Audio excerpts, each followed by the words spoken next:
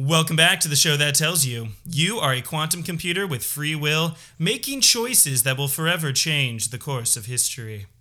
My name is Justin Riddle, and this is episode 34 of the Quantum Consciousness series. In today's episode, I will be defending free will and exploring three possible ways that free will might find its way into quantum mechanics.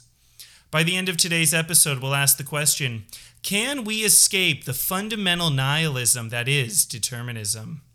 This episode is available on YouTube, and an audio-only version is available on Spotify and Apple Podcast. If you like what you hear today, then please like this video, subscribe to this channel, leave a comment below, or for the audio listener, write a review. Join me deep inside the mystery of numbers. Come and huff a metaphysical loot. See how concepts become objects and then become qualia. Join us for an episode of Quantum Consciousness. So in this episode, I'm going to first set the stage, the backdrop of why free will is challenged by a lot of mainstream scientific opinion and discourse. And then I will kind of go into some of the basics of quantum mechanics as it relates to this question of free will. And then I will provide three different types of ways in which free will could be expressed within quantum mechanics. The first way in the multiple choices that are presented through a superposition. The second way through the quantum Zeno effect and how we pay attention to one thing or another, and that builds up a propensity for some set of actions. And then finally, this idea that the computation itself, the meaning of the computation that is being processed in a quantum system, might have some implications for the values held by that system. And this is all very abstract, but we're going to go through each of these one at a time. All right, so to begin with, we are within this modern scientific paradigm where determinism is sort of the mainstream typical way of thinking about the universe. So to kind of really explain determinism fundamentally, it's the idea that you have A causing B, causing C, causing D, and there's this sort of system of laws and rules in place where one event necessarily causes the next event, and so on and so forth. And so if we were to understand the sum total of all forces at play in the universe right now, then we would be able to 100% predict with certainty the next stage in this process. And so everything is determined by the previous state, and so there really isn't any room for anything like the concept of free will, this sense of having agency or having choice. In a deterministic universe, there is no room for going beyond determinism, and something about free will kind of feels like it goes beyond or is separate from determinism. And so this is really easy to defend. The parameters involved, the sort of set of things you have to buy into is very easy to describe. And in order to defend an idea like free will, you really have a sort of indefensible position here and a very hard task to kind of suggest something beyond this much more simplistic framing of the universe. So the burden of proof is often on the person believing in free will. And in preparing for this episode, I watched a lot of different YouTube videos about free will. And it is kind of sad, just the kind of derisiveness at which people talk about determinism and free will and just sort of blanket rejecting any sort of argument to the contrary. So I'm going to kind of put my neck out there and try to defend free will against these forces of simplistic models that are easy to defend.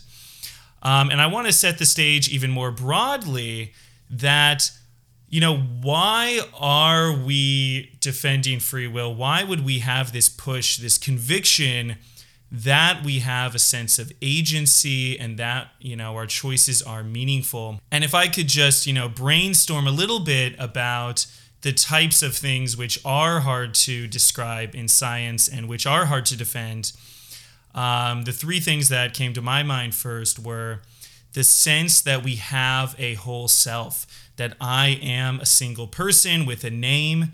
If you look at biology, there's all these little pieces, all these parts of your brain, genetics, chemical transmissions, hundreds of billions of neurons. Where is a single person in all of that mess? Really, yourself is just some epiphenomenon, something you're just calling yourself, but really there is no scientific basis for the self. This is, once again, sort of the dogmatic mainstream opinion. Second, your choices don't matter. You don't have free will. You're just along for the ride. You don't exist. Your choices don't matter. You are just a chemical concoction, and voila, here you are. Everything's happening. And to me, that really strips away a lot of the meaning of our lives, where, the sense of being a human being, being a self, making choices in the universe. I mean, this is all we know to some degree, right? Experientially, we have an identity and we make choices. This is a huge part of our reality. The third element that I can think of is the sense of now, being in the present moment. We are always in the present moment. We feel like we have a self, and at every moment we're faced with choices. What do I do right now in this moment? How am I going to live my life?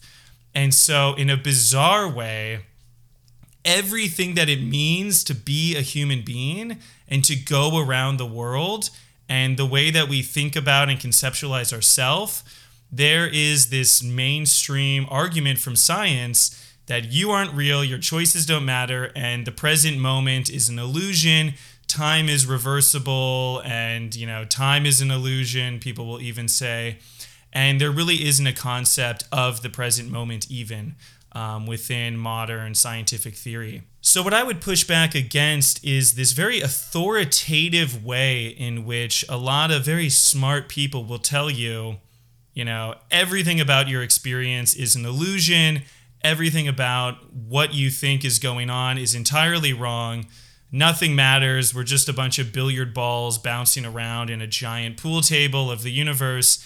And, your entire life is a lie, essentially, according to this sort of mainstream dogmatic opinion. And so I think this is really demoralizing. I think it's kind of dehumanizing. And it really puts you on the back foot trying to defend your experience. Everything you know is being a person in the moment making choices, and now the very fabric of who you are is questioned, and we're sort of clawing at scientific theory to salvage a sense of self, a sense of choice, and a sense of being in the present moment and these choices mattering and making some difference, right?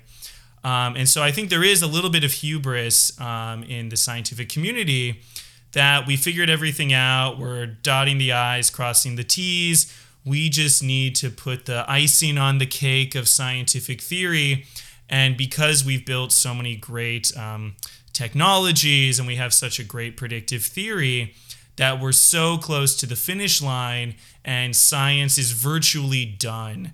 And I think this is what I am going to argue against, Quantum computers are here. Quantum biology is here. There's revolutions happening that are at the early stages, and I think we're going to see a total upheaval of a lot of these closely held scientific beliefs. And not that science so far is wrong, but what I've been exploring in this channel, if you've been watching, in sequence, or you've been watching a number of videos, is that there is a lot to the physical world, to digital computers, to determinism. There's a place in our metaphysical description of reality for all of these physicalist ideas and frameworks. But they hold one aspect of our reality, And we're just now scratching the surface at other aspects of reality that will come about. They will be scientifically described. They're not necessarily beyond science in principle, but they might be beyond our current imagination of what science holds and what science can be and could be in the future. And so I know this is a little bit of hand waving, a little bit of magical thinking, maybe, but is it not magical thinking to say that determinism has solved everything? You know, where is your magic in your theory? I think a lot of the magic is shoved off into these quote unquote new age, quantum consciousness ideas, or people, it's maybe a little more personal here, but, people looking at quantum computers as opening up the door to new ideas, new frameworks of science. But in saying that determinism holds all the keys to living in the present moment, to having a sense of self, to having the perception that our choices matter, determinism needs to demonstrate why we've come to have these beliefs and why this is such a universal experience. And how do we explain qualia and all these other sort of philosophical aspects of the human condition? There is a lot of explanation that needs to take place, and it's not necessarily fair, in my opinion, to push that burden of proof onto people thinking about new paradigms and thinking about new ways of conceptualizing the self, conceptualizing free will, but taking our experience seriously and trying to grapple with the human condition and explain it through the emerging new paradigms coming out in physics and biology. And one final anecdote before we dive into this. So I was teaching a course on quantum consciousness back in the day at Berkeley. And while I was teaching it, I would often engage with random people in these topics. And there was this one encounter which really stood out in my mind. And it was someone who I was living with in one of these student co-ops there. And he was a math PhD student. And we started talking, and I brought up free will. And he just went off. It was like, how dare you, tell students that free will is real? We know that this is not true. You're misleading the next generation of students here, and this is like a travesty that you could support free will in any sort of way. And there was a lot of anger, a lot of resentment, and it was like shockingly kind of devolved into personal attacks against me. I tried to keep my cool throughout that whole thing, but it is very interesting how discussions about free will really fire a lot of people up and really touch deep into some core way that we conceptualize our place in the universe. And just by talking about free will, it can be very challenging to a lot of people, and it can really fundamentally get under your skin to even talk about these topics. So I think it is important to talk about, but I fully acknowledge and realize that, this is almost like an intense conversation for many people. And, I've said it before, like the need for philosophy of mind, I think, is not a luxury. It's not just like a fun, theorizing that we go into, but it actually is core to how we think about ourselves and how we make decisions about our lives and about our futures. And so I think it is a serious topic, and it is something that deserves our attention in a really fundamental way. All right, so prior to quantum mechanics, there was sort of this like clockwork conceptualization of the universe where everything is like a clock. It's moving, there's gears. This is sort of the industrial age conceptualization of self, where there's gears and pulleys and machines, and it's very digital and concrete, and you can really pull a lever and shove a gear, and then things are changing and happening. And at the fundamental level, the universe must be like this machination of human thought and the human reality. And so we're just along for the ride, computing and crunching away through this, metallic reality. But then quantum mechanics came on the scene, and essentially what quantum mechanics provides us with is this idea that the fundamental particles or systems in the universe are undergoing this superposition, this evolution of a quote-unquote wave function, which is a probability distribution of various possible futures, right? So we have a photon, for example. It's going along and it hits what's called a beam splitter. This is a half-silvered mirror where there is a 50% probability that the photon reflects off that mirror and a 50% probability it passes right through. And so what quantum mechanics tells us is that the photon actually enters into a probability distribution, a superposition of going through both of these different possible realities simultaneously. So it gets reflected and it passes on through, and now the photon is sort of in this limbo state between these two possible realities. And so all of this, according to quantum mechanics, is deterministic through the Schrodinger equation. So there is a way that you can define and derive the different probabilities that the photon is going to be in at any given point. And then the bizarre part, or the part that breaks determinism, which is non-deterministic, is that if you introduce a measuring device, and this is, one of these hard to define things, and there's a lot of work being done on this front, but you measure the system and you ask the system, did it get reflected or did it pass straight through the beam splitter? And here, that wave function is reduced. So we have unitary evolution, and then we have reduction. We have a reduction of that probabilistic superposition state into one of two possible physical realities. And that reduction process is non-deterministic. And so the way that people think about it currently is that you have these two different states, and you can define the system as a probability distribution where you have a coefficient associated with each of those two different possible states. And then there's something called the Born rule. And this means that you square the coefficient of both of these different states. And that is your probability that you're going to end up in one or the other after you get a measurement. And so this measurement process applies. It chooses randomly or stochastically, which is just another word for a random process, and then it gets forced to be in one or the other. And so the question is it that simple? Is it just that there is a randomization process, ignoring the complicated idea of how we define what our measuring device is, but are we just sampling from a distribution, and this is another force of the universe, sort of a randomizer at the core of reality that's randomly picking things? And this is an open question.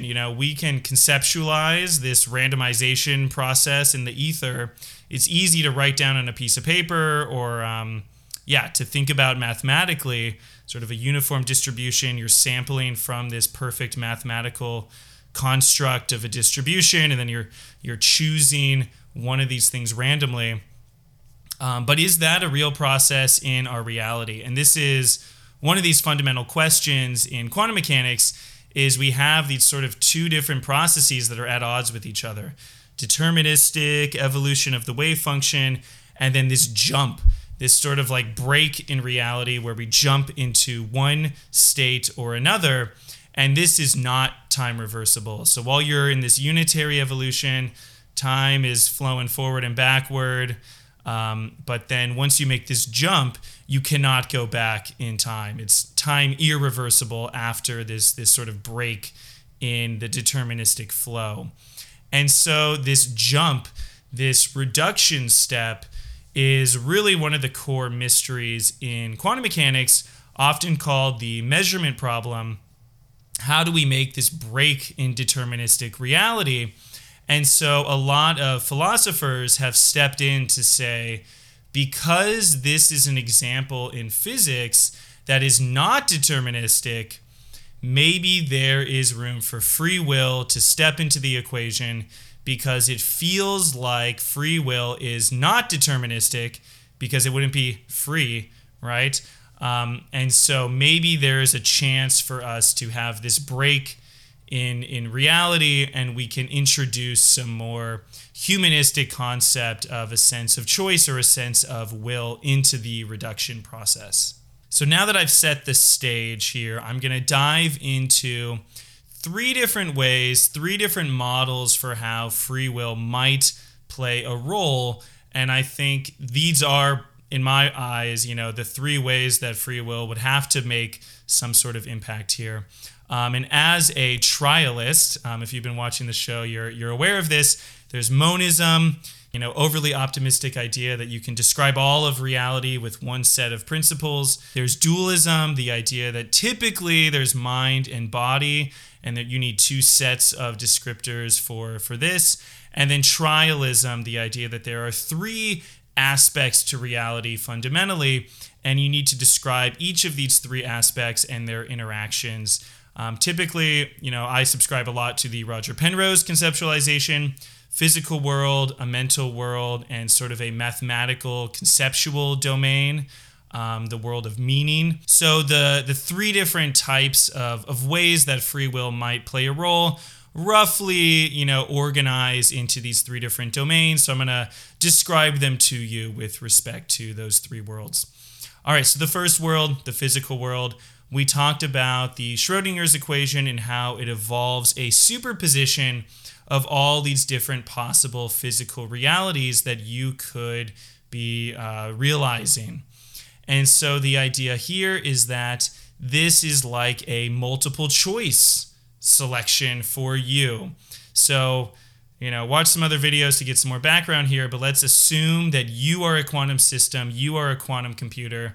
We're going to sort of anthropomorphize this quantum system here, and you in the moment are presented with different possible physical realities. Let's say these are different brain states corresponding to different actions, and you enter a superposition of different possible choices that you could make, and then you, being the observer, you say, I want to do this action. And perhaps you make that choice, you decide to collapse the wave function into this setting or that setting, and then that agency is non-deterministic. There was a choice that was made by you within this system, and then it collapses to that reality.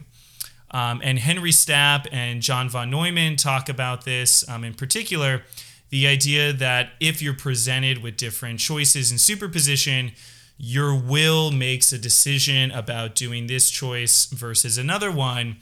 And then after you've made that choice, according to Henry Stapp, there are repercussions. So the physical world gives you options, you make a choice, and then the universe, broadly defined, is a third force here, which then constrains and says, well, did this really happen or did this not happen, right? So choice is presented, your choice, and then the reality of whether or not that choice actually occurs involves some more, in my read on his take of this, it's kind of like this broad entanglement web, this network of associations in a broader context, and nature's choice also steps in. So the universe gives you physical choices, your choice, and then nature's choice, and there's sort of this cyclic movement through these three different processes, and that is how free will finds its way into physical reality.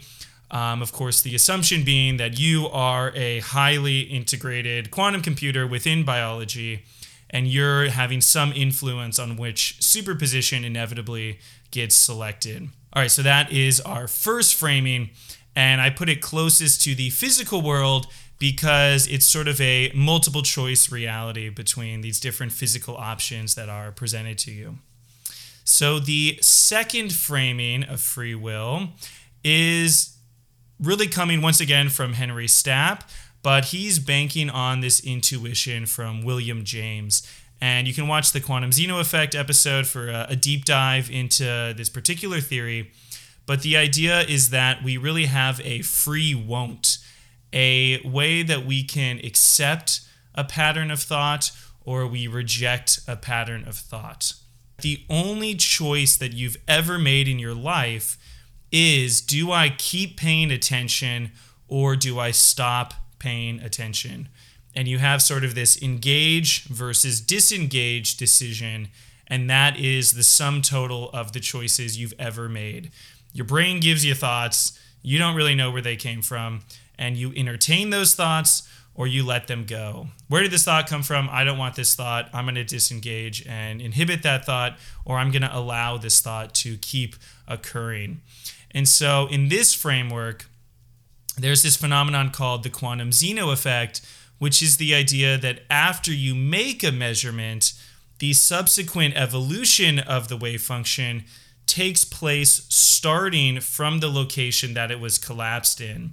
So I collapsed to choice A versus choice B, and now the evolution of the wave function emerges from the location of choice A. And so if you measure really quickly, again, you're more likely to end up back at choice A on the second measurement. And if you measure very quickly, you essentially can lock the choice into that particular location, and you're able to pay attention to a choice by repeatedly collapsing onto that choice. So once again, we're identifying the human mind into some sort of quantum system, some sort of quantum computer, and then after a choice is made, you really want that choice to occur, so you're kind of focusing your attention, you're repeatedly collapsing your mind's wave function onto this particular decision, and then that is growing some sort of physical potentiation by repeated collapse, because that deterministic force is being sort of manipulated and driven by this, let's say, mental force, focusing on one train of thought versus another. And you're really enhancing and effortfully attending to one physical state at the exclusion of the others, and then you create a propensity for that state. So once again, I mean, of course, there's so many assumptions going into all of these different frameworks, these different models, but hey, these are different ways where if we identify the human mind with a quantum computer and we allow the quantum mind to have some sort of influence or agency over this collapse process, this non-deterministic reduction, this is what the manifestation could look like. All right. Now, the third and final way that free will could be manifest, this, in my eyes, and this is sort of my own creation, thinking about creating this episode, is we have multiple choices in the physical world. You're choosing from those. You have the free won't or the free will, keep doing that in the mental world. And then this one I'm sort of defining as form will.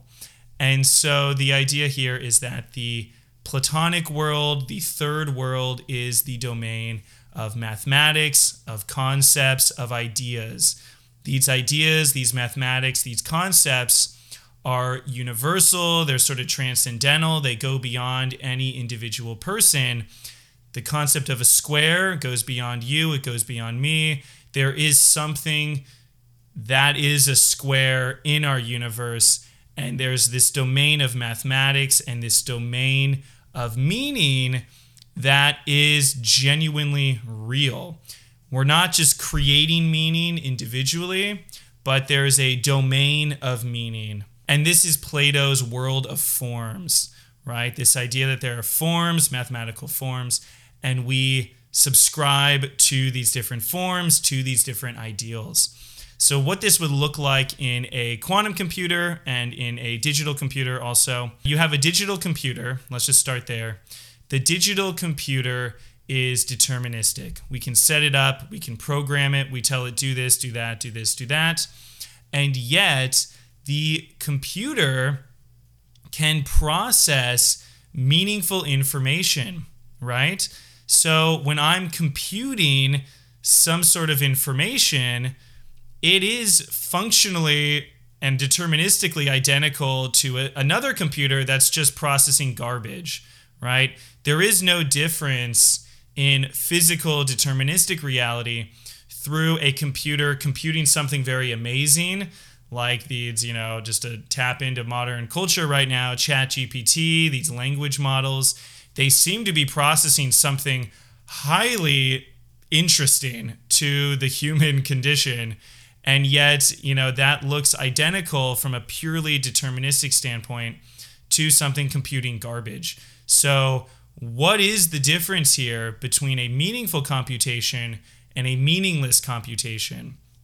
And so the Platonists of the world would say that there's something non-computational going on here, something beyond determinism, where the meaning of the information that's being processed is going above and beyond just like a physical description of reality itself, right?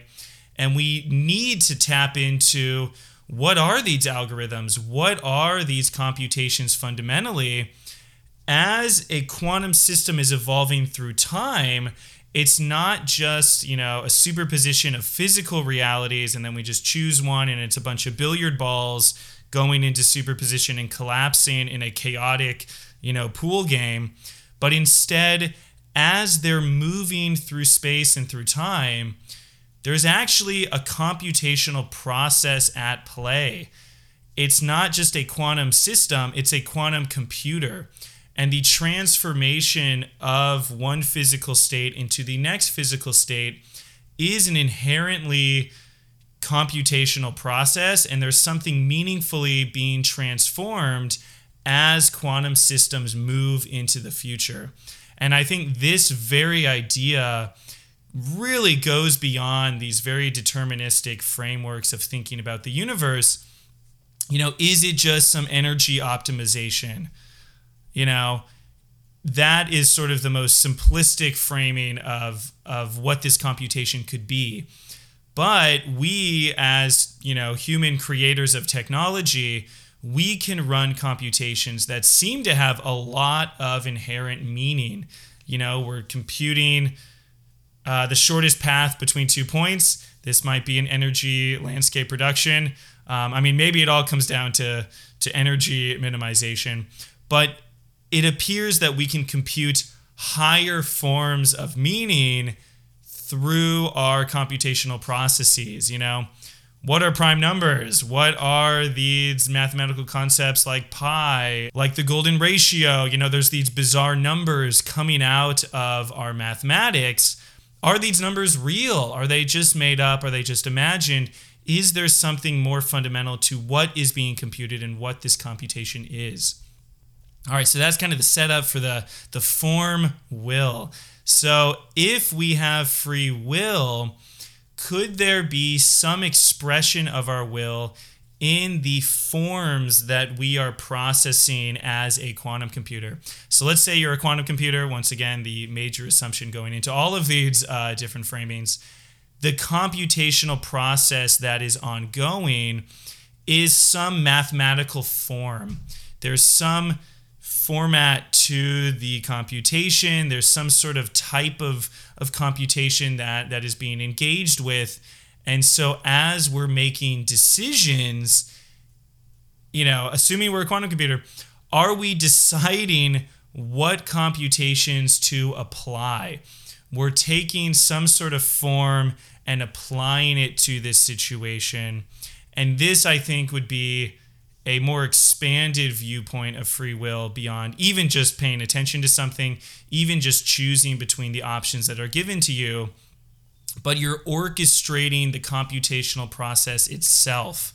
And I think what this would mean to the human experience is like, I have a set of values, a construct of meaningful forms that I believe in. And what that belief is that when I'm faced with a novel situation in my life, in my reality, I'm applying a certain set of computations to that situation. I'm given a situation, I apply some value structure manifested as some type of computation, and then that value, that mathematical form, processes that situation and then gives me a series of actions that I then carry out. So here the form will, I mean, maybe that's a little cheesy here, but I have a free will of form application. I'm providing a form to this situation, and my free will is expressed through that computational process fundamentally. All right, so that, to my speculation, is the way that I would think about free will playing out, right? So multiple choices in the physical world.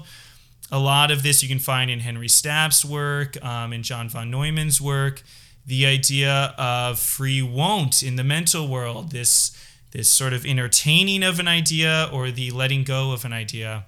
And this might have something to do with the quantum Zeno effect. Once again, Henry Stapp talks about this. It taps into William James. And then finally, form will, which is a bit of my own design here, but it's applying some sort of mathematical form, thinking about the computational process at play within a quantum system, and do we have a choice of what computations are applied to our situation.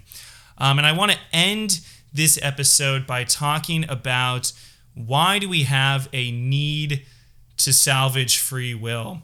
And what I would argue is that in determinism, there is such a fundamental nihilism inherent to the theory.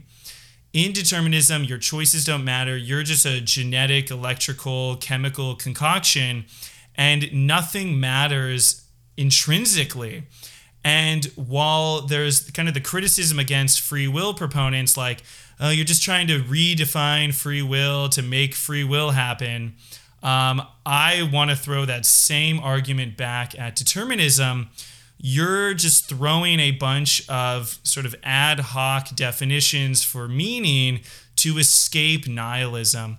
And I think there's such an inherent fundamental nihilism that no matter what mental gymnastics you apply to your conceptualization of determinism, it's fundamentally nihilistic, and it just feels really defeating to engage deeply with determinism. Maybe this is my own experience with determinism, but I feel like just as we just need to tap into our sense of what free will is, we don't really need to define free will, and I haven't defined free will in this episode, because we all know what free will is, because we're embodied, we're an experiencing human being, and so we know what free will means, and I don't need to sit here defining it for you. And similarly, determinism is a set of principles, and we can entertain those principles, but nihilism is inherent to that framing, and I don't think you can define your way out of deterministic nihilism. We create our own meaning. I don't know about that. I don't think we can create meaning and live with it to my own perception. So I'll leave you with that. I encourage you to think deeply about these ideas. Are you a self? Do you have choices in this world? And are you in the present moment? I would say yes to all three of those aspects of ourself. How is this going to make it in science? I don't know. I think that quantum mechanics feels a lot closer to the human experience, and there's, a lot of elements to quantum mechanics that tap into the human experience a bit more, and there's room to explain what we're experiencing. But let me know what you think out there, and I'll talk to you again real soon.